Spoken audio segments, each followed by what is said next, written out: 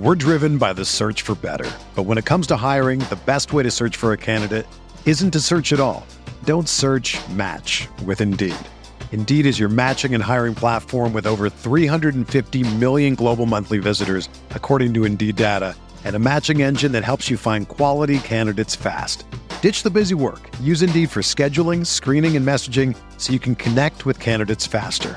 Leveraging over 140 million qualifications and preferences every day, Indeed's matching engine is constantly learning from your preferences, so the more you use Indeed, the better it gets. Join more than 3.5 million businesses worldwide that use Indeed to hire great talent fast. And listeners of this show will get a $75 sponsored job credit to get your jobs more visibility at Indeed.com/Blue Wire. Just go to Indeed.com/Blue Wire right now and support our show by saying that you heard about Indeed on this podcast. That's Indeed.com/Blue Wire. Terms and conditions apply. Need to hire? You need Indeed. This podcast episode is brought to you by Coors Light. These days, everything is go, go, go. It's nonstop hustle all the time. Work, friends, family, expect you to be on 24/7.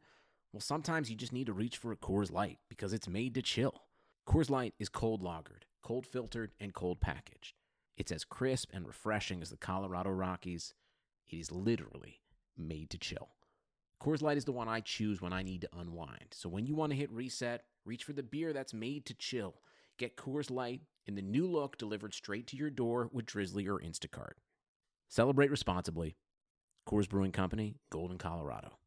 Welcome to another edition of Talking Yang. Jeff Erickson, Chris Liss here after Week 8. And after the day after, where there's so many crazy things going on, there's so much to talk about just from the time we finished our show, Chris. Like what? Well, let's start off. Finish the show. Let's start off with the Cleveland Browns. We talked about the news broke that they fired Hugh Jackson on air. It came out, I don't know if it came out towards the end or even after our show, that they also fired Todd Haley, the offensive coordinator. I didn't know that. I was doing other stuff. Sasha and Heather just got home. I didn't realize they fired Haley. Good riddance to that dude. I never liked that dude. So he's gone. Greg Williams is the interim head coach for now, defensive coordinator. They are just turning it over. I mean, and they face the Chiefs this week. You know, and Dorsey is the former GM of the Chiefs. All kind of crazy timing here for all this. So let's start there. I mean, we spent some time on the XM show talking about this, but it's just been a bowl full of crazy. I mean, I feel like they've been trying to go out of their way to kind of just throw out the trash, say good riddance to bad rubbish with some of the players like Casey Coleman, trading away Josh Gordon, which, by the way, turns out we've got news on him too. We'll talk about him in a second. They miss the talent, but they're because their wide receiver situation is pretty tragic right now. But it's kind of just really crazy. Yeah, I mean, they're not going to make the playoffs. They were 0-16 last year, so nothing in the short term matters. I got into this on the Real Man Wood with Dalton. He was saying, are you going to stop defending Gruden? And I was kind of like, what do you mean? Gruden's doing a great job. He's getting picks. What else can you do except blow it up? Who cares how bad the product is right now? And so, none of the current stuff really matters. But it's like, are they building anything? They traded Gordon for a 5th round pick, and we can get into Gordon in a second. But what are they doing? Why did they go into the year with Hugh Jackson and Haley if they're going to fire him in midseason? I mean, you've got Baker Mayfield. You're trying to develop him. Why are you messing with him with crap coaches then? Why wouldn't you make this move in the summer or in the winter? I think that they wanted to give Hugh another chance was the line that Jimmy Haslam was saying. And wanted to have some sort of stability, and that was the opposite of stability there. Instead, just adding Todd Haley just created a volatile mix. I get the feeling that Todd Haley doesn't play well with others. That there's a reason why Ben wanted him gone in Pittsburgh. That they never really mixed well. Haley's tenure as a head coach in KC was pretty combustible too. Was he the head coach or was he the coordinator? I thought he was the head coach. Now I got to look all this up here, but I'm sure, we'll keep talking here. But I thought he was the head coach. But, it always sounds great when you speculate on air and then you say something stupid. But here we go. He was, pulling up his page. and we'll kind of. I remember I used to go crazy when Jamal Charles was not getting enough carries, and Thomas Jones was getting 20, and Jamal Charles was getting 12 every game, and it was frustrating. Yeah, I'm right. He was a head coach from 2009 to 2011 with the Chiefs. He was offensive coordinator of the Cardinals right before Reed took over. Yeah. So, and then he was the OC for the Steelers from 2012 to 2017, and for 8 weeks this year with the Browns. Now, I can't wait to see like the behind the scenes stuff leak out, because it's going to. Right. Exactly what happened. Right. I don't know. It's hard. It's really hard to know from the outside. Dorsey sounds like just like an entitled douche. He just sounds like a bad guy. I could be totally wrong about that, but it just seems like, they had these picks that were given to them by the prior organization, and first of all, they signed Tyrod Taylor, and knowing they had the first overall pick, they signed Carlos Hyde, then drafted Chubb, then traded Hyde for nothing. I'm not even sure why the Jaguars traded for him. It's like they've gone back on everything they've done. They signed a QB for no reason, or they traded for Taylor, actually, right? They traded something to the Bills and then signed Taylor, or was Taylor a free agent? I think he was traded for. I don't know. Again, you asked. Well, anyway, they acquired Taylor. They acquire Hyde for no reason, and then they retain Hugh Jackson and Todd Haley for no reason. Right. They acquire Todd Haley for no reason. Basically, all the stuff they did, they're now just undoing.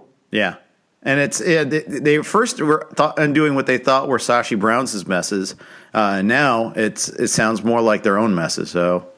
And here we are. Well, they're redoing everything. Maybe they are the kind of guys that understand the sunk cost. At least, I'll give him credit for that. You're right about that. Who knows? Maybe he's doing it. Maybe he knows what he's doing. It sounds sloppy, basically. I see. I think that it starts with the ownership. Hey, we'll commit to doing this different method. Sure, let's go for it. Oh, wait, we went 0-16. I'm not ready. I'm not willing to do that anymore, even though that was the plan all along. Tank, accumulate talent, accumulate draft picks, and then profit later when we have all this talent in hand. It's doing much like the Houston Astros, for baseball, and it just didn't work. They didn't see it through. Yeah, it's tough though. It's easy to say in theory, and then when you're 0-16 and you're an embarrassment in your own city as an owner, and the fans don't get what you're doing, the pressure kind of mounts, right? I think that's kind of what happens. And it's one thing to say, look, let's just start over again. It's quite another to go 0-16, right? 4-12 doesn't really stand out that much. Right. 0-16 is really bad. It's really embarrassing. It's embarrassing bad. It's a joke. But the thing is, last year they had so many close losses. The biggest... Yeah, it was a strong 0-16, as we've said. It was a very powerful 0-16. But the funny thing is, it's like, okay, well, it's definitely the GM's fault. We got to stick by Hugh because we dealt him a bad hand. No. I don't know what that... I have no idea why. I don't know what that's about. But it is interesting that you have, football's like religion to people, man. There's just people who... If you're a Browns fan, that's who you are as a human being. You think that that's who you are. It's not who you are. You're fucking deluded, but you think that's literally who you are. It's a huge part of your identity. And so it's very easy to say, oh, I'm a stats guy. We know, statistically that tanking and getting good draft picks is the way to rebuild. And it's very simple. You just do this. But you're not realizing, I don't think, that's very easy, to say from behind your computer monitor, having no accountability for it. But I think it's probably harder than it is. Now, maybe they should still do it. And they actually did it. I mean, they took the 0-16. It's kind of dumb to fire him then, right? It's they got the 0-16. They were going to, I think if they had competent management, they might have had a 7-9 season this year. Here's the other thing, too. I mean, don't you think also that, it was a case there people aren't renewing their season tickets. Not as many people are coming. I'm losing money in the short term. I can't have that. It's impossible to lose money in the NFL, but. Well, no, but I think we underestimate, first of all, you and I don't, but I think we overestimate how successful these billionaires are, these quote billionaires. I think, if you have the Paul Allen who just died, but who has 25 billion or whatever it is, then it's fine. It doesn't really matter, any of that stuff. But if you have 1.5 billion, most of which is tied up in the team, and then you've been divorced twice, you've got to pay child support for not only your wife, but then like your full grown kid is sort of a second generation dilettante and he's not doing anything, and you got to pay for his kids and their problems, and then somebody else is suing you because you are a scumbag and you rip somebody off, and your lawyers are costing a lot, and then this other business that you have is failing, and then you invested with Madoff. That happened in baseball. And like, yeah, you're a billionaire on paper because the team's worth, $1 billion and you have some other assets, but your cash flow is pinched, and you're actually worried about revenue. Then like sell that, the damn team. But yeah. Well, you should, right? You absolutely should. But it's sort of a can't fail investment, and it's who you are as a person, and you don't want to do it. So these guys, we think, there's owners. Come on, man. Who gives a shit? Like, so you're going to lose some money from revenue, from ticket sales. Like, you lose a few mil here, a few mil there. Big deal. You're a billionaire. What do you care? Let's put a winner on the field. But I think more of these guys than we realize are financially strapped. I know that sounds crazy, but that they're like actually, the cash flow is an issue. Otherwise, it makes no sense. Of course you would win, right? I think some of these guys have cash flow issues. In April 2013, the FBI executed a search warrant and an affidavit detailing a 5-year fraud scheme by the Pilot Flying J chain. This is Jimmy Haslam's company. The company paid restitution to customers and agreed to pay a $92 million penalty pursuant to a criminal enforcement agreement. So, yeah, you got something there. Probably had to borrow to pay that. He's probably strapped. I mean, a lot of these guys, obviously the Wilpons were strapped a lot. The Dodgers, before they sold, were strapped. I mean, it's weird because if you had these tech oligarchs, which I don't want, they're already screwing up enough things in society. But if you had like the Google guys and Bezos for owning teams, this kind of stuff it wouldn't even ever happen. They would just spend the money. They wouldn't care about any of that. Yeah, and so that would be some true analytics nerds running baseball, like everyone's clamoring for. Just get like Silicon Valley to each own a team. They'll tank. They'll go 0-16 for 5 years. They'll do it for 10, 20 years. They'll do it so fast they'll make your head spin. Win. Yeah. What? Do it so fast they'll make your head spin. They'll be like, oh, no. The best plan analytically is to take 10 years of 0 wins, load up the roster. Yeah. So I think I think that you're right that that's an issue, and we had this discussion earlier too about ownership in the NFL. How it's the originals were great men, great franchise builders, built the league and all that, and their offspring are just these goofball dilettantes that haven't had a day, worked a day in their life, and they're just entitled to all this status and wealth and all that, and just the status of being a team owner. There's exceptions to this rule, but that they're definitely not the same caliber of person. Right. There's rare exceptions, but it's kind of like you grow up in a tough neighborhood, you're probably going to be a tough guy. Then you get rich and you raise kids in a nice neighborhood and send them to a private school. They're probably not going to be tough, and just transfer that into like being hungry to do whatever it takes to have a skill set that allows you to be a great business person and owner of a team. You probably never get it. Because you didn't grow up in that neighborhood. You're not hungry. And they went to Harvard and all that, but so what? Anyone can, you went to Northwestern, you know what it's like. You can bullshit your way through college. You can have. Are you implying I did something of that nature? I did. I certainly did. Yeah. Amherst College. I certainly faked it. Yeah. There you go. So I thought that's it. So what, do we see any tangible changes to the team because of all this turnover? Like to the players, for our purposes. No, I mean, what can they do? You think they're going to make a trade? They're not going to make a go for it trade. The Browns. I mean, Who are they going to trade away? They're not going to trade Mayfield. They could trade Tyrod Taylor. I don't know who really wants him, but they could trade him. They could trade. There's really no one to trade. They could trade Jarvis Landry. I guess he could be traded. They could, but they just added him. But that hasn't stopped them before. No, but Landry actually has value. That's the reason why it's probably a good idea to do it, but you never know. Trade. But that's what would Sashi Brown do? That's what they should be asking themselves.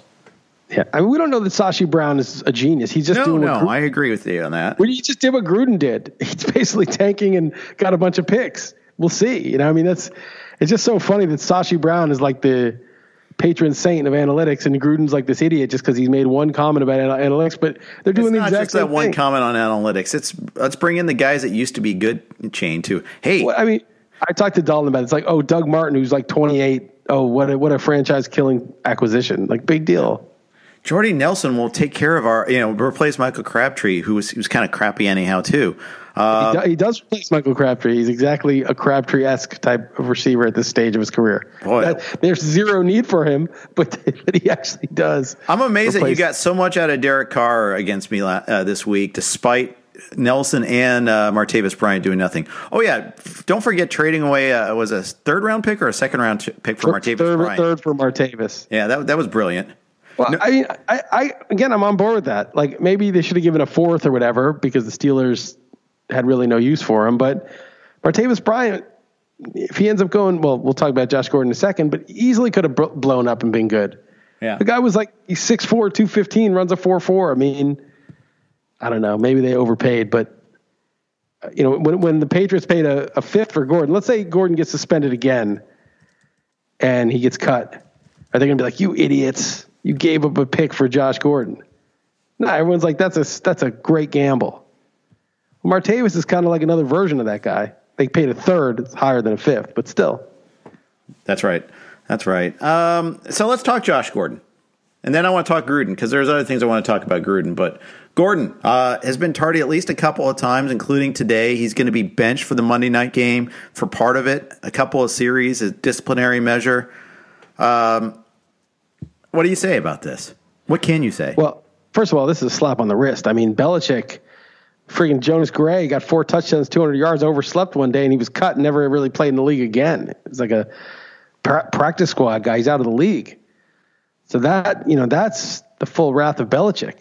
Yeah. The fact that he's just missing a couple series is like, we need this guy. We want to win the Super Bowl, and this guy's good enough to – this is like a really light punishment for being tardy multiple times. It's like – Josh Gordon, obviously there's something up with him. There's some sort of issue, and not that he's getting drunk or anything again, but it's like, dude, fucking show up on time. It's like, just fucking show up on time. Like, what the fuck is your problem? But obviously he has a problem.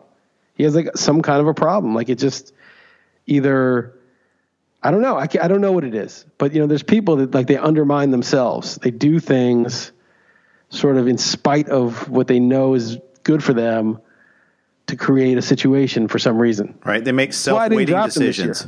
They do that all the time. Yep. They do what? Self-weighting decisions. They hurt themselves no matter what, they can't help it. They just have to do it. Well, I mean, I feel like people have a choice, but they end up taking the other choice. And like, it's, there's pressures there. There's issues that, most people probably couldn't even imagine entirely, but it's I don't know what the deal is. I mean, this is why I didn't draft him this year anywhere. And I love Josh Gordon, I love the talent, but it's like, I don't want to deal with someone who has drama. I don't care if some guy smokes weed in college or what I thought it was at the time. I just don't want someone who has ongoing drama. I guess it's the same knock on Martavis Bryant. It's like, just don't always have an ongoing drama. Just fucking show up and play. Right. Fine, you smoked weed. It's no big deal. They shouldn't have busted you that much, but they did. So now get it together and play. But it's always one thing or another. We'll see. I hope – I would love to see them win a Super Bowl and Josh Gordon be a big star in the Super Bowl. I'd love to see that, but it's not trending that way. No, it isn't. Going back to Gruden real quick. It's a little tiny stupid thing, but watching the game yesterday, there's about 4 minutes left in the game, 3.5. Colts just went ahead by 2 touchdowns. They got their second score. I think it was the last max score. And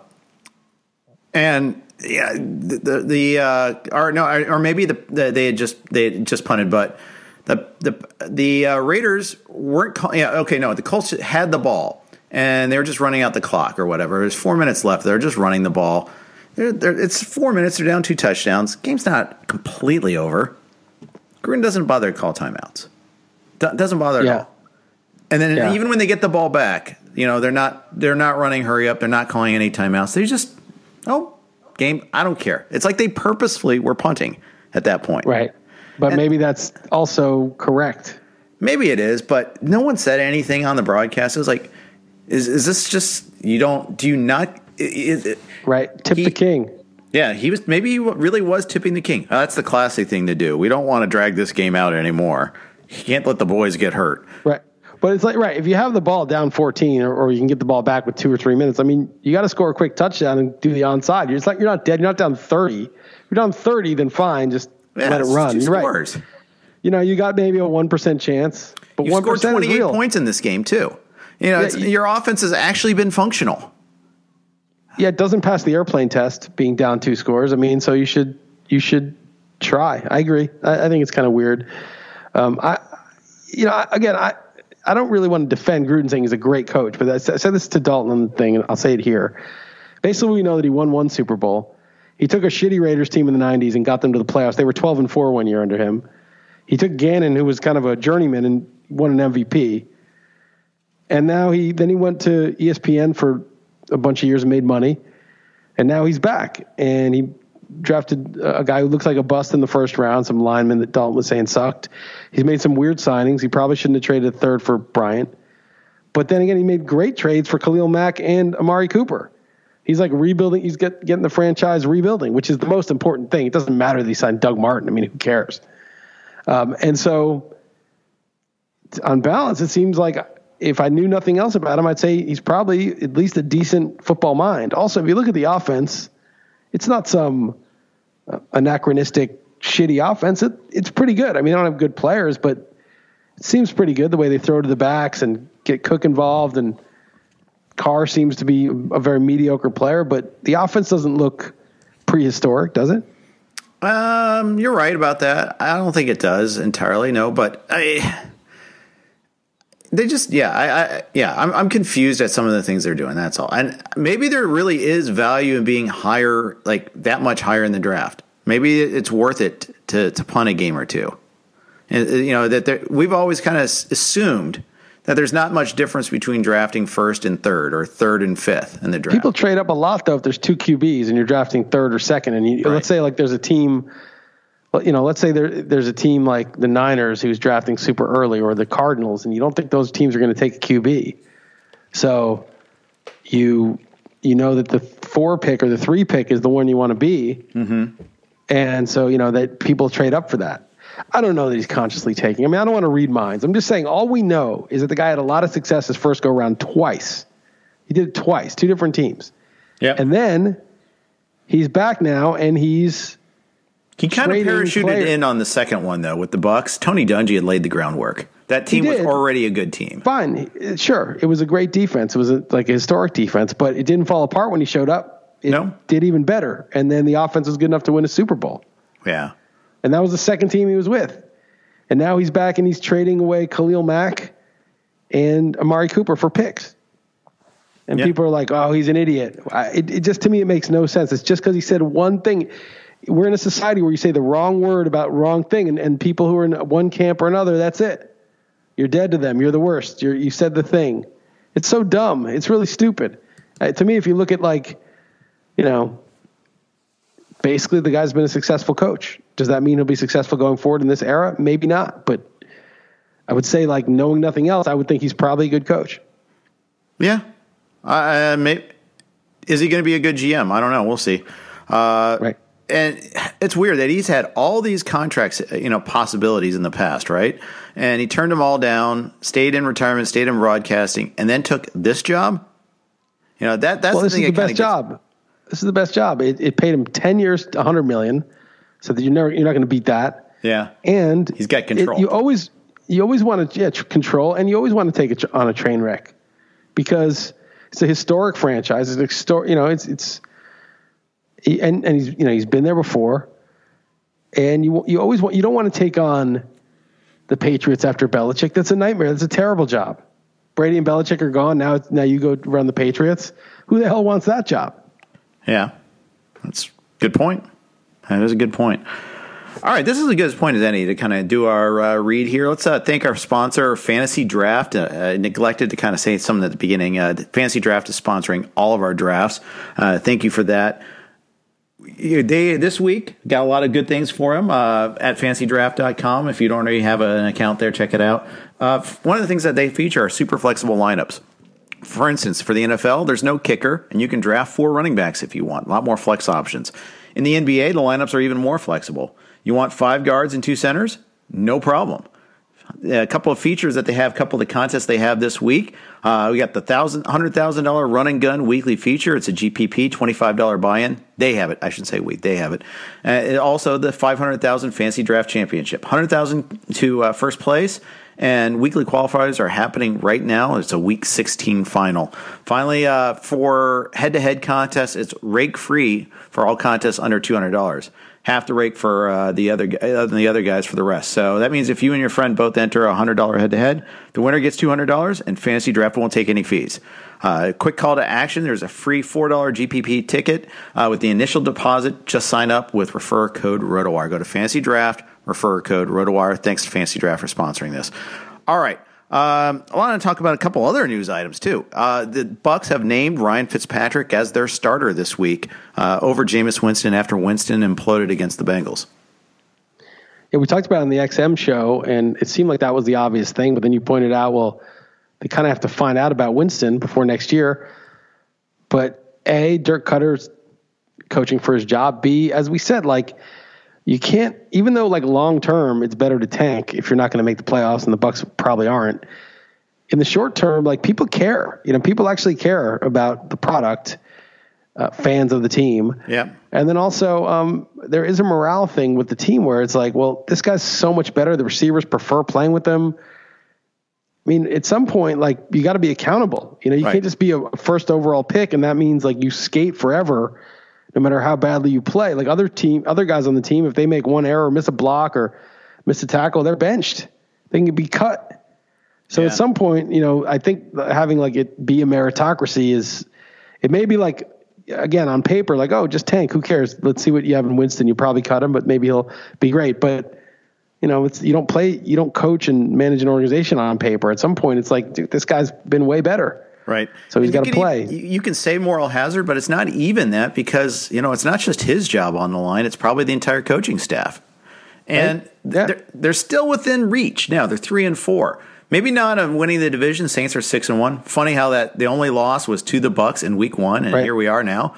But there's still wild card possibilities, and even possibly I've seen teams catch up from 3 games down. It happens. They'll get head-to-heads against the rest of the division. They'd have to go on a sick run because they got everybody else in between them too. Right. It's not just, of course, it's not just the Saints, and it would. It's not going to happen. But when you're a team that's 3-4 and you're competing, it's not up to you to figure out the odds. The last thing you want to do is say, well, we have a 1% win, playoff probability, so let's tank. Like, no, you can't think like that as a franchise. You got to think, let's play until it's no longer, until we're out, and once we're out, then we look at the future. It's just. You might say, well, that's dumb mathematically. You got to know that you're unlikely. It's like, no, because then if you're doing that, then you're basically in the short term, or in like the medium term, that's correct. But in the long term, just fighting for whatever you can get until it's a certainty is just a good way to go about life. It's like if you don't say, oh, well, I'll never make it as an actor. I'll never make it as a musician. I'll never make it in this industry. There's only 1 in 1,000 people who it's like you could do that your whole life. But at a certain point, it's kind of like, no, you just try your best until you really can't, until you hit the wall, until it's impossible, and then you quit. You don't quit because of the odds. Right. You quit when it gets to 0. And I just, again, I think it's a disconnect between sort of like the, the statistical way to run it and the reality of just the way I think it is. It's just, I think the players have to play until they're truly eliminated or, 3-8 or something like that, until it's like really out of hand. And then you can start looking toward the future. And they still would have plenty of time to evaluate Winston. So, I don't know. I'm fine with the move. I mean, it sucks for me in the 2 QB league we're in, but whatever. It is what it is. I could have traded him for Brady, by the way. I was offered Brady straight up for Winston a couple weeks ago, and I turned it down because Winston had his bye. And I was like, well, he's had his bye. And like in a 2 QB league, it's just, that bye week is so valuable to have used it up. Even though I said that and I didn't want to deal, I should have just taken the deal. Now, was Fitzpatrick held on to, or has he been dropped? He's probably been dropped. I don't know for sure. Yeah, I guess there's ways to look that up. But, my turn to ask a question that I could look up instead of asking you. Right. Well, it's not important. I mean, obviously, someone with more fab than me is going to get him in that case. That's true, because you blew it all on Alfred Morris. Exactly. No, I did not. Other league. Okay. Yeah, I blew it on Julian Edelman, that was smart because I dropped Edelman to keep Greg Olsen, who you dropped, and then I immediately got Edelman back. So those were all good moves. It just, did what I probably should have picked up Fitzpatrick for free, but where I am, I was mostly like, I'm not playing defense. Like, I better back up my quarterback with an extra roster spot, even though I've got Le'Veon Bell and Fournette. Like there's no way I'm going to do that. That makes no sense. P&L is holding on to Fitzpatrick. He has him. Well, he didn't have him. It was Payne who had him, so he must have picked him up last week. Must have. There you go. So, and then Huevos, I'm sure. And he's the one who was loving Winston so much. Yeah. Yeah, he picked up Fitzpatrick. Time is a flat circle after all. Yes. I got to see if Fitzpatrick's owned in Huevos too, for that matter. Because everywhere else, he's going to be available. There's going to be most. Well, no, I mean, in a 1 QB league, you might pick him up and get use out of him, but it's pretty easy to find QB value. He's available in Huevos, by the way. So that right. Well, we'll see. See how much. Yeah, see how much. Who has the most fab, basically? There's someone that's got 100, and another one that's got 99. Anyone who has 100 or 99 is not bidding on him. Yeah, Evans has 93. He's probably bidding on him. Evans will get him. Yeah. Anyone who has a full amount of fab is probably checked out and not really taking it seriously. That's what I would think. But there you have it. I only have 41 in that league, so I'm not getting him. I'll put the keep him honest bid in there, but knowing that I'm not going to get him. You've got 5 because you always spend your fab early. I always spend it, yeah. All right. So I like the move. I think it's the right decision. Maybe I think I've seen some criticism of it because, as in it's results oriented, they're not doing the right thing, but I think they are doing the right thing. I think he's the better of the two guys. Right. Again, I can't emphasize it enough that the narrow focus on, but you have to look for the future. The season's over. You're not taking into account an actual real life team. Right. You're acting like it's played on a spreadsheet. It's just not. You are there are people that are influenced by your decision. They are seeing how you run your team. There are other second order effects that you're not even, it's not just simply they're out of the playoffs. They're not going to make playoffs. They have a 2% chance they have a 0.04% chance to win the Super Bowl. So that's not worth it. They should, that's just not how it is. And you can argue that we already know what Fitzpatrick is and this is not him, but with the same personnel, they're better with him. Right. Look, Rich Gannon wasn't as old as Fitzpatrick, but he was a journeyman for Jim 8 years. And yeah. Right. Yeah. Gannon got to Gruden's Raiders and won MVP.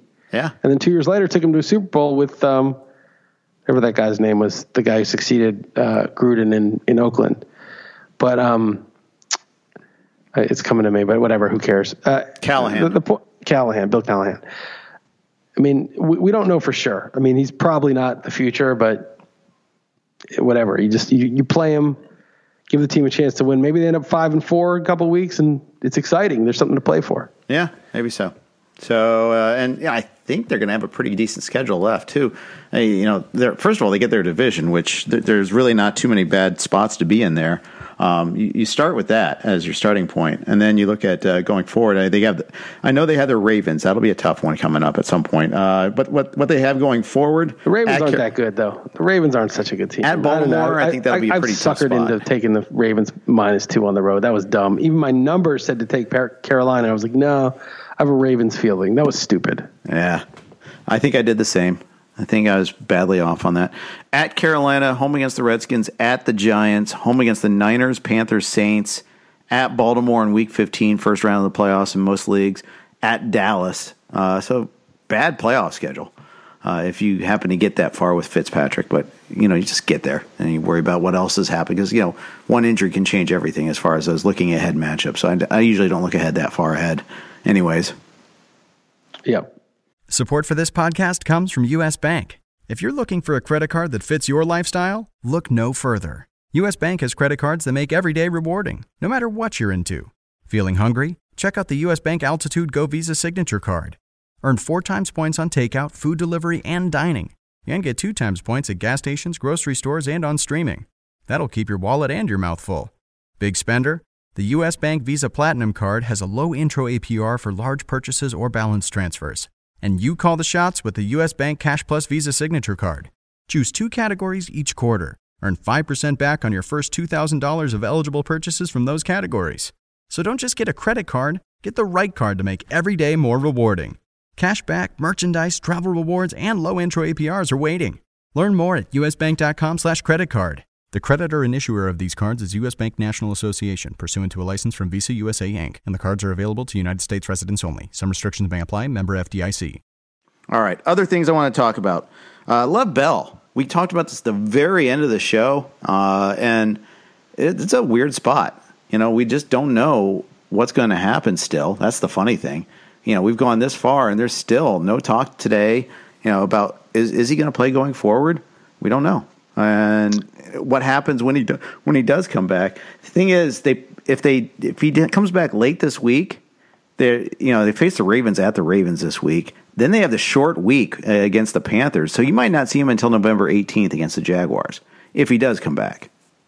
Yeah, but we're not going to see Bell in Bell's role. He's not going to be a Bell cow. He's going to be. They're not going to get rid of James Conner. He's the future of the team. He's the guy's going to be there next year. Le'Veon's not going to be there next year. Connor's been very good. There's, in my opinion, there's only one reason they haven't just said, you know what, just get the fuck out of here. Do whatever you want to do.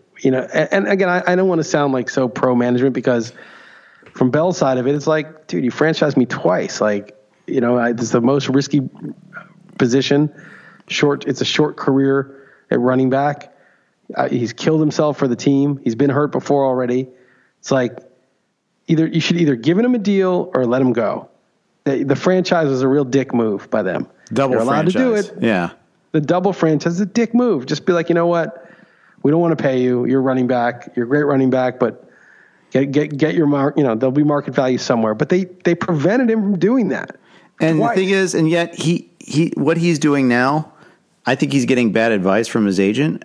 Unless he's just deciding to do this himself, we shouldn't be so quick to blame his agent that they crafted the strategy together. Maybe he was very adamant on doing this all along. We don't know this for sure, but who's going to give him that contract now? I have a hard time, because I think it's going to be a lot like Kaepernick in a different sort of way. No one's going to give him a big deal. I don't think they're going to give him that comparison. I made that comparison early this year. It's like, It's the same thing. It's like, they don't want to incentivize that behavior. They don't want to be the team that's like, oh, you're not willing to do the double franchise? Cool. We'll pay you for it. They want the players to be compliant and obedient.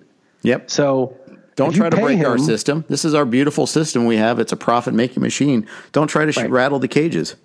Right. I mean, it's in some ways bigger stakes, in some ways smaller stakes. With Kaepernick, they're so invested in the NFL is America. You can't play in the NFL and be critical of anything that happens in America. That's crazy. And they didn't want that to be something. And so they shut that down. And with Bell, it won't be as dramatic, but you wonder which team's going to jump. Now, there's teams that'll need a running back, and what'll probably happen is either someone will sign him to a deal or someone will lose a running back, a contender, and he'll do like another 1 or 2 year. He'll do another like very meager deal probably. There's always someone though. I mean, someone gave Mark Brunell a giant contract, so right. You never know in this league. Probably the Browns will sign another one. Then they'll have to trade away, Nick Chubb. Go ahead and do that maybe. Too. That'd be so Browns-like. Yeah, he should refuse out of principle. Well, I don't think but honestly, I think that I'm totally sympathetic to Bell. He can do whatever he wants. He may not be good advice professionally, but who cares? That's not our problem. Right. I think that our problem is what's he going to do this year, and I don't think the Steelers are going to kick Connor to the curb. I think if anything, it would be a timeshare, but they're too similar. It's not like Kamara and Ingram are actually similar also in some ways. Kamara's more explosive, but they're similar. You running backs work well in tandem usually when they're two different styles. You have two similar guys, it's going to be tough. And then also that I just don't think the guys who played with Connor all year, who was there, it's just not going to go over well if they just. So at best, if they come back, it's a timeshare. Right. And then the reason I think they don't cut him loose and just wash their hands of it is just because I don't think they want him to sign. I think they're worried to sign with the Patriots because that's the team that needs him. And it would, they signed LeGarrette Blount that year. I don't know. I mean, I'm obviously just making up stuff, but seems like that. If you're the Steelers, that's your biggest fear of just cutting him loose. Why pay him for 8 weeks or whatever? Why even spend that money? Why not just go with your guy? And then I think they could trade him to the NFC or something, though. I mean, so what if they meet him in the Super Bowl? I think they'd take that deal. Trade him to the Eagles. What would be hilarious? They trade him to the Eagles, and the Eagles flip him to the Ravens or the Patriots in another deal, and then their worst nightmare comes true anyhow. That would be some ice cold shit by the Eagles if they did that. Yeah, but that could happen because they could trade him to the, let's say they gave up they got a third, they got a third for him, and the Patriots were like, we'll give you a second, and they were just that's exactly right. That's what I was thinking. That would be baller. Yeah. That would be hilarious. But I mean, the Eagles really need a running back. I mean, Josh Adams looked okay, but they could really, and Le'Veon Bell would make the Eagles amazing. He'd be a really good fit. It'd be perfect timing, too, because the Eagles are on bye this week. I don't know. I think that makes a lot of sense. They were talking about McCoy to the Eagles earlier in the year, and yeah, that kind I'd of way rather have Le'Veon Bell. And the thing is, it makes sense. The Eagles have a need and a history of trading for a running back midseason. Yeah, did it last year, and it's fine. And running back's easy to integrate, and Bell seems like a very smart guy. Like, say what you want about this whole situation. He's like, he understands football very well. It's easy to integrate unless you're Carlos Hyde on the Jaguars. Then it's not so easy, apparently. Well, that's one of the weirdest things. Like, you trade for this guy, even though TJ Yeldon's perfectly okay, right, who's a second-round pick a few years ago, and your first-round pick, who's obviously been frustrating, is supposedly back right after the bye. So you don't even get him the week before. The first week he plays, he gets 6 carries for 11 yards, two targets for nothing or barely anything. And then, and then he's off. And the next week you got Yeldon and Fournette back. And what's the point of Hyde even being there? No, it's so bizarre. And they weren't that far behind for most of the game. It was only only late that they started to fall behind 2 scores. Once they did that, then, of course things have changed. But still, I mean, it is such a bizarre scenario there. And, yeah, his value is screwed if Fournette does come back. I'm still skeptical about Fournette, though. We'll see after their bye. They said he's probably going to come back, but, he's had enough setbacks that, I get it. That was just it was a weird trade. Really weird trade, though. One thing that Browns maybe have done right, although signing him in the first place is still weird. Well, the other thing about Hyde, though, is if you're going to trade for a running back, and Ajayi, maybe if he were totally healthy, might have been this guy, and he was pretty good when he came to the Eagles. You want a game changer, right? You want Le'Veon Bell. You want Saquon Barkley. You want Kareem Hunt, Alvin Kamara. You want somebody who a 3-down back. David Johnson. You want a 3-down back that's pass catcher and just one of the best. You trade for Carlos Hyde, this is so. I mean, he can catch a pass, but he's just average. Why would you trade for an average back? That's where replacement value is everywhere. I mean, why would you? It just makes no sense. It doesn't. It really doesn't. There's a whole lot of weirdness going on. A lot of more. I think there's going to be some trades by the end of the day tomorrow when the trade deadline's up. Latest I'm seeing is Golden Tate is now being shipped around. Excuse me. Not being shipped around. That would be weird. But I don't know what the Lions are doing. I guess they're that whole division's kind of there for the taking still. Bears won yesterday, but the Lions lost, the Packers lost, and the Vikings lost. So yeah, and the Bears suck. I mean, the Bears they don't suck, but they're just okay. I mean, Trubisky is basically Bortles, and I don't think the Bears defense is as good as last year's Jaguars defense. So I don't know, man. I still think the Packers or Vikings will win the division, but you're right. If you're the Lions, that was a bad loss at home, but you still gotta be competitive. They have a way better chance than the Bucs. Yeah. I'll say this. I wonder if there's a lemon law for coaches, because Matt Patricia would certainly qualify, in my opinion. I was doing the rewatch of that game between our show and this, and the underrated dumb play of the week happened. So third quarter, the Seahawks are moving the ball. It's 3rd and 5. They complete this pass to the tight end Vanette for about 7 yards. Ruled a completion on the field. Later, it showed that he juggled and it hit the ground.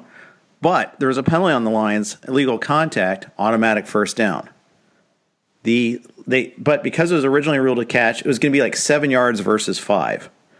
The Lions challenged it so they could gain 2 yards.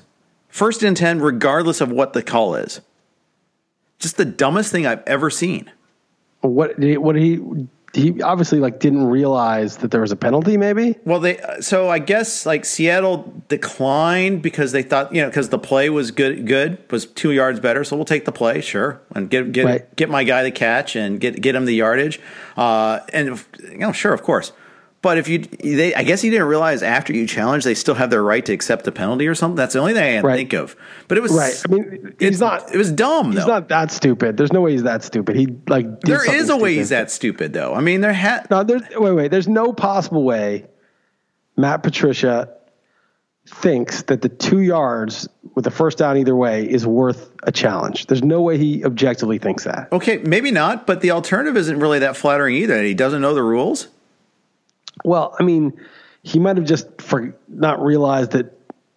I mean, he should know this rule because it's kind of a common situation that once you choose to decline or accept a penalty, that you can change your mind if the situation changes based on a review. He probably didn't realize that. I guess I think that's the more likely explanation. Still dumb. Or even if he kind of knew that, he just sort of forgot in the moment. Yeah. Of course, this is a Lions team that lost a challenge once because they challenged when they weren't allowed to challenge. Remember that? I think that was, which coach was that did that? There was you can't review you can't challenge a scoring play because it's automatically reviewed. Jim Schwartz. It was Schwartz, and because he threw the challenge flag, the play stood by rule. They didn't even. He made the play stand. Yes, it might have been overturned, but then there was no chance anymore. Right. So that's funny. Yeah, that it's on that sort of level. I mean, it's a nothing play, but it says everything. It's just like one of those oh, really, oh, really bad. So that was that. I just keep seeing little failures here and there. We're starting to see that separation. We're seeing some dumb stuff. I rewatched the New Orleans Minnesota game too. There was a whole lot of craziness in that one there too. We didn't talk about there's a lot of stuff going on. There's that pick six, but there's where Diggs stopped the route right before halftime. Right in the third quarter, excuse me. Right before halftime was the Thielen fumble. Plus, there was a penalty on that play too. The other thing is that after the fumble and the recovery, what's his name? The failed first round pick out of Mississippi, their third receiver, threw his helmet. Laquan Treadwell? Yes. And that added 15 more yards. So instead of being on the 33, you were on the 18, and then Kamara takes it down to the 1 on a catch, and they score the next play. I mean, it's just stupid little things like that happen all the time. Then it started the third quarter line. The Vikings had a drive. They went for it on 4th and 1 on their own end, and they passed, and it broke up. Fine, I have no problem with that. But this, I want to say something about this because this is a scourge in the NFL, and it's beyond stupid. It's great that people are going on 4th down, but if it's 4th and 1 or less, if you are throwing the ball, it better be that team that you're throwing against is so fooled that even a nutless monkey could make the pass. That you or me could easily make the throw to a wide open guy standing right there 10 out of 10 times. At the very least, run play action. Right. And make sure that there's the threat of a run. I see teams that run empty. They run empty backfields on that. Shotgun. They're snapping it. Yeah. They're running snapping shotgun. Yeah, and I see in the college game too. Northwestern did that. They had a 5 receivers empty backfield on a 4th and 1. Unbelievable. But it just, you see that happen all the time too, and you're like, okay. No, but it's fundamentally just wrong. You're basically making it a 5-yard play instead of a 1-yard play, because if you can complete, a pass from 3 yards in the backfield to 1 yard, that's a 4-yard pass. So it's just like, why do you need to?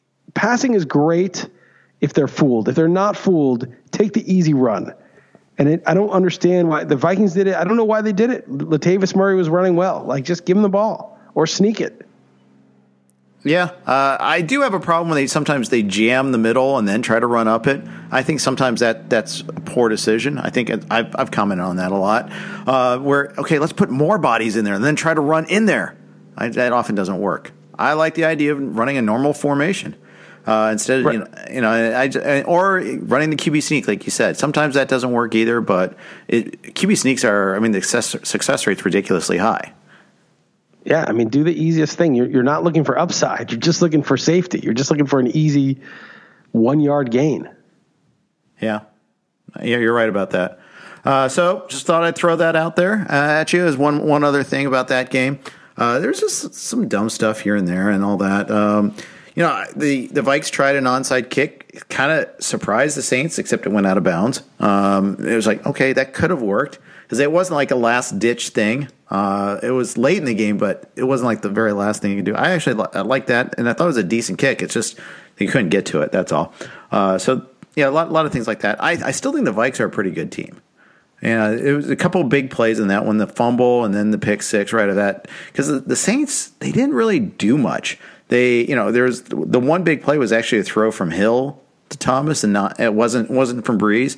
So Breeze's numbers are way low. They ran the ball pretty well. They ground a lot of clock on in the second half, being able to run Ingram and Kamara. Having both those guys has worked really well for them. Yeah, it was good. They really chewed the clock up. That was I was thinking about it. That was a masterful sequence. Even though I don't think they scored any points, they took up like 8 minutes or something, and then eventually they punted. But it was like that was it. That was the game. Yep, that's right. They could have done. I mean, they had those breaks in their favor, but they had some other things they could have done more. Like they settled for a field goal once when Kamara dropped an easy pass on third down, would have been a first down. Eli Apple's PI on 3rd and 7 in the end zone looked like a ball that wasn't going to be catchable anyhow. That led to the Vikings' second touchdown. It could have been even bigger.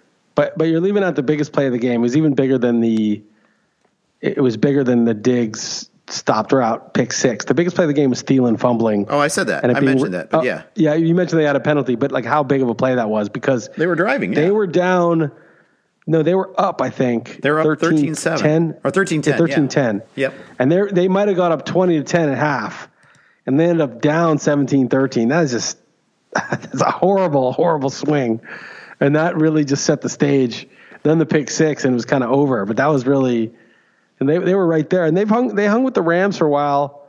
I think that game was in L.A. too. I think that Thursday night game. So I think the Vikings are decent. That loss to the Bills is inexcusable, but I think the Vikings are probably going to make the playoffs. I think they and the Packers will make it, and then maybe the Saints and the Panthers, and then only one team from the West and the East. Yeah, I think they're probably right about that. What about in the AFC? I mean, AFC. Pats, Chiefs, Chargers, they're the easy ones. Steelers, probably. Ravens, maybe. I don't know. The Ravens kind of suck. I'm kind of sick of them. Ravens or Bengals, maybe one of those two sneaks in. And then who the hell knows? Maybe, I guess the Texans have to make it. Did you say Chargers yet? I said Chargers. So you got Chiefs and Chargers. Only team that makes it, obviously, in the East is the Pats. And the only team that makes it in the South is probably the Texans, but Jaguars. You know who is sneaky decent? I still think the Colts are all right. Now, I mean, they're Buffalo. What are they, 3-5 right now? 3-5. And yeah, they beat Buffalo and Oakland the last 2 weeks, so maybe I'm overreacting to that. But I think some of the games they lost earlier, they looked all right too. I thought they looked all right against the Eagles, for instance, on the road. They're ahead of the Bengals in week 1 in the second half. They beat the Redskins on the road. The Redskins suck, but it's not a bad road win. The thing about the Colts is I think Andrew Luck, I don't think people appreciate that Chuck Pagano was as bad as Jeff Fisher. I think people fail to realize the negative that Chuck Pagano was. And I know we had an illness and, we don't wish that on anybody, and obviously it engendered some sympathy. So he didn't really get, I think, the true Jeff Fisher hatred in terms of how bad of a coach he was. But I think he was terrible. I mean, every fourth down, every punt, everything he did was terrible. And now you get Reich, who might be good. And I think we're going to see Andrew Luck. And now that he's, took a little while to get back in the groove, but this guy was a generational prospect. And the way that he got beat up and was good and bad and up and down was what you'd expect, from a generational prospect put in a Jeff Fisher system. And now that he's out, we may in 2 or 3 years, if he can just stay healthy, and I hope he does, be like, oh yeah, it's like the best QBs in the league are like Luck, Russell Wilson. Luck is in the short list of top 3 QBs in the NFL. It's kind of funny how we've gone full circle on this, right? That used to be like, oh, Luck's great. Look at what he's doing. Maybe Luck isn't so great. Look at his YPA. Maybe he's not that great. Now he's broken. He'll never come back. And now all of a sudden, he's good again. And they've also, he's spread. Thing is, he's so good, he's spreading it around. He's not like relying on just one guy. And that's kind of annoying, but from a fantasy perspective, but from the Colts perspective, you got to love it. Yeah. I think Luck, I had serious doubts that he'd ever come back as himself, but I think when he was reasonably healthy, it was clear that he's really good. And I think he might be better even than that now that he's freed from the horrible system. Yeah, and you're right. And yeah, I think it's kind of interesting to see what's going to happen next. The thing is, now I have a running game with me too. Now I have an offensive line. Wow, weird, strange. Yeah, I would say that the team's definitely better, but all the success came against some total doormats. So let's just see what happens against a good team before we bring the offensive line and running game along with him, because it may be that they're just okay and they're just opportunistic. Right. That could very well be the case. All right, let's leave it off at that. Anything else you want? Actually, before we do that, anything else you want to say? Not really. No, I think we covered it. I hope Josh Gordon goes crazy and balls tonight and gets out of in the second half after getting benched in the first half. I'd love to see it. But he's on the ropes. If he's already, it's like Belichick and the Patriots, they just command so much respect that people who are fuck-ups don't fuck up on the Patriots typically. And if you're already having problems with them, it's not good. It's a bad sign. Yeah, it is a really bad sign. But he's so talented, he doesn't get cut. He just has to sit a quarter. Right, they're tolerating it, and maybe they just know. I think Belichick is, people think he's this evil guy or whatever because he's mean to the media, but maybe they're sensitive to him. They understand that he's a different kind of guy, and they're cutting him a little more slack. Yeah, and especially, we're gonna bench you a quarter against the Bills. Ooh, tough. Exactly, we're 14-point favorites. Yeah. Exactly. Now, watch the Bills keep it close and all that, and then Gordon comes in and rescues and saves the day. That would be what a narrative that would be. All right, we'll leave it at that. Thank you for listening to Talking Yank. Thank you to Fantasy Draft for sponsoring us. And go to Fantasy Draft, play their head-to-heads right now, among their other good stuff. And, of course, if you want to subscribe to RotoWire, you don't already subscribe to RotoWire and you're listening to this, God bless you. Go to rotowire.com/pod. It's a free 10-day trial. There's nothing at stake. You just register. We don't charge any credit card or anything like that. So rotowire.com/pod. That's it for another edition of Talking Yank. Talk to you next week. Whether you're a world-class athlete or a podcaster like me, we all understand the importance of mental and physical well-being and proper recovery for top-notch performance. That's why I'm excited that Unified Healing is sponsoring podcasts on the Blue Wire Network. Unified Healing is a new and super innovative global network of wellness centers powered by Energy Enhancement System, or EE System. If you haven't heard of the EE System yet, then you'll want to listen up. This technology promotes wellness, deep relaxation, purification, and rejuvenation. Wherever you are across the globe, access to a center is easy and affordable. Interested in experiencing the EE System technology for yourself? Go to unifiedhealing.com/bluewire to learn more and find a center near you. That's unified, UNIFYD, healing.com/bluewire. No material or testimonials on the Unified Healing website are intended to be viewed as medical advice or a substitute for professional medical advice, diagnosis, or treatment. Always seek the advice of your physician or other qualified healthcare provider with any questions you may have regarding a medical condition or treatment and before undertaking a new healthcare regimen, including EE System.